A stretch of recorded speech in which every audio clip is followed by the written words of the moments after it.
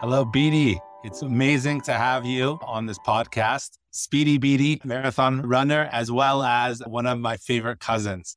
So thank you very much for joining, Beatie.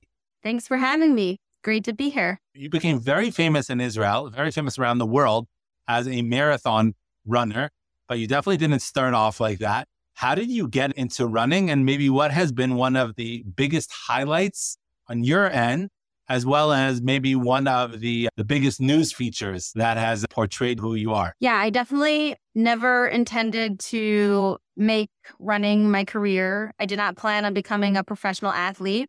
I was your typical mom of four, desperate to get back in shape, and I took up marathon running. I chose to run a marathon because I needed a goal to motivate me to get out the door and exercise. And it really evolved from there. Less than 3 years after I started running, I won the Israel National Championship. That's kind of when I really took off in Israel. I set a goal of trying to represent Israel in the Olympics. My first Olympics was unfortunately on Shabbat, so I didn't participate, but I was actually their first and only Orthodox female modestly dressed athlete on a billboard in Israel. And I'm currently training to represent Israel in the Paris 2024 Olympics, which thank God are not going to be on Shabbat. Tell us a quick story of it, because it sticks out in everybody's mind about running a marathon pregnant, highly pregnant. Yeah, I think that's when people first kind of started to know me. In 2017, I ran the Tel Aviv Marathon 7 months pregnant. I was by myself for the entire first half of the race because I actually could not make it to the start line on time. I was stuck in Tel Aviv. I had to bike to the start line. And then when I started the race, it had already started a half hour before. And I was like, should I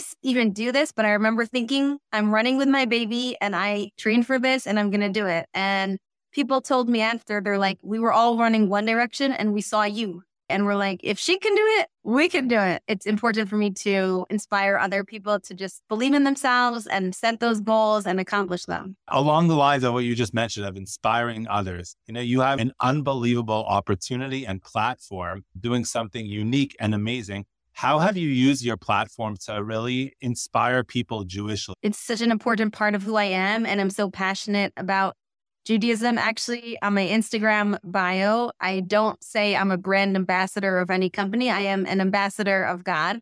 And that's really how I feel. And I think the fact that I'm so comfortable talking about, at the end of the day, every race I run, it's not me. It's just all from Hashem. He's the one who gives me my strength. And that I'm comfortable talking about how I can be in the middle of a race and I started praying. I had a conversation with God. So many people have shared with me, you inspired me to talk to God during my runs and it makes such a difference. Or like even just being able to bridge the barrier in Israel between religious and non-religious for people to see someone who is so visibly Orthodox and who identifies even within the ultra-Orthodox community, yet on the podium, winning national championships and so easily relatable, that I think makes a big difference in Israel. And to me, the greatest gift and blessing that I get to do this. Really, really unbelievable story. And I know that we could literally sit and talk for hours, but this podcast is about heroes of war. You are an inspiration, not that you should constantly doing, but when there's a need, you literally jump up and just start doing. When the war happens, how did you react and what did you take upon yourself in order to make a difference for Israel? So I think, like everyone, I felt so helpless and so shocked by everything that was happening. And I just reflected on what we know as Jews, what we can do during times of challenge and tragedy and difficulty. Like we have 3 things. We have teshuvah, which is reflecting inwards and asking ourselves, how can I grow from this? How can I become better? We have tefillah, prayer, which is like just turning to God and saying, we need your help. You are the one running the show. And we have tzedakah, which is charity or acts of kindness. And for me, I just needed to turn my helplessness into action. And I said, there are so many moms right now who are at home by themselves. Their husbands went off to serve in the army and they're feeling just as helpless and scared as I am, but they have no one to support them. So it started small with me sending supper or sending a care package or reaching out to the moms I knew. And I saw every day people would send me more mothers who were in this situation. You know, you have 300,000 reservists. There's a lot of women all around the country who are by themselves. And I felt like this was just something that really resonated with me as a mother and as a woman, that this is where my role is. And you see how every single individual is capable of making a difference for the Jewish people right now. And everyone's going to find what they're passionate about. And for me, this made so much sense because I know how hard it is to be on your own. And I know how important it is to support our mothers. And that's what I felt like I could do. And I'm grateful that I have a platform that I could reach out and share what I'm doing. And so many people from America and around the world wanted to contribute and be a part of it. We are a proud partner that once we saw exactly what you're doing, we launched a campaign together called Eshet Chayal with you running it. Maybe you could just tell us a little bit about the feedback that we've been getting and the work that we've been doing together, who we're supporting,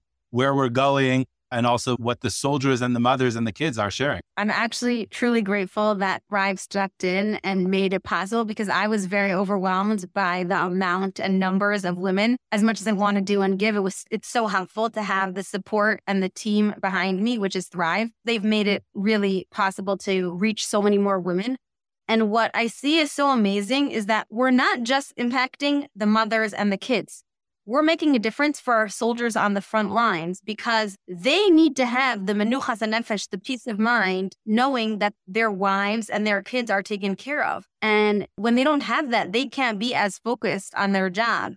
The soldiers can only fight when there's a strong home front. And that's what we're doing. These women know that we have their back every week. In the middle of the week, when it's the hardest, because there are a lot of people in the community who do things for Shabbat, but we give them a hot, delicious supper, and we give them a package for their kids or just a gift for them to give them a little pick-me-up. And it helps them so much just emotionally and physically. Like, it's exhausting to have to be taking care of all your family's needs every single day on your own. And the feedback has been incredible. Every single week, we're showered with messages and WhatsApp voice notes and pictures, and we're not asking them for it. They just feel so grateful because they know that we're taking care of them. And the fact that people, even from around the world, are thinking of them, I think is very meaningful. Is there one story that maybe sticks out in your mind of a mother? I first really realized that I needed to do something when my friend, whose husband right away left on October 7th, like a few days later, she just called me at 9 p.m. at night and she was like, can you come over and talk to me? Like, I haven't had a moment to just like even process anything. And I realized she really was not in the best state and she needed someone to just be taking care of her.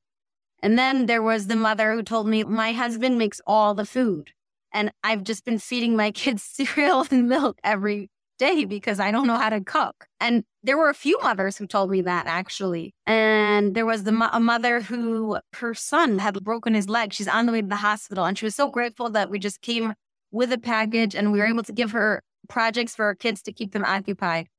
So I feel like, honestly, doing this gives me almost more than I give to them because I need to feel that connection and that the power of giving really strengthens us. It makes us feel better. And when I'm feeling so helpless and so distraught about the news that's around us, I know that I made a difference in several women's weeks. It just means so much to me. Your story is really inspiring. I know together that we are impacting on a weekly basis, like functionally over 60 families, over 200 people, and knowing also that when you are disseminating the message, could only imagine how many other thousands of people are following your lead, not just sitting by idly, but standing up and doing something for the Jewish people. So you should have the merit to continue doing unbelievable things for the Jewish people, and looking forward to doing a lot of things together in the future. We should all be zocha really to be on the side of giving, to keep giving, and to create that unity and love that we're feeling now, and should just continue. Thank you very much, Beatie. Thanks for listening. If you enjoyed, please share with others. To learn more about Israel's premier semester abroad experience for North American college students, visit thrivestudyabroad.org.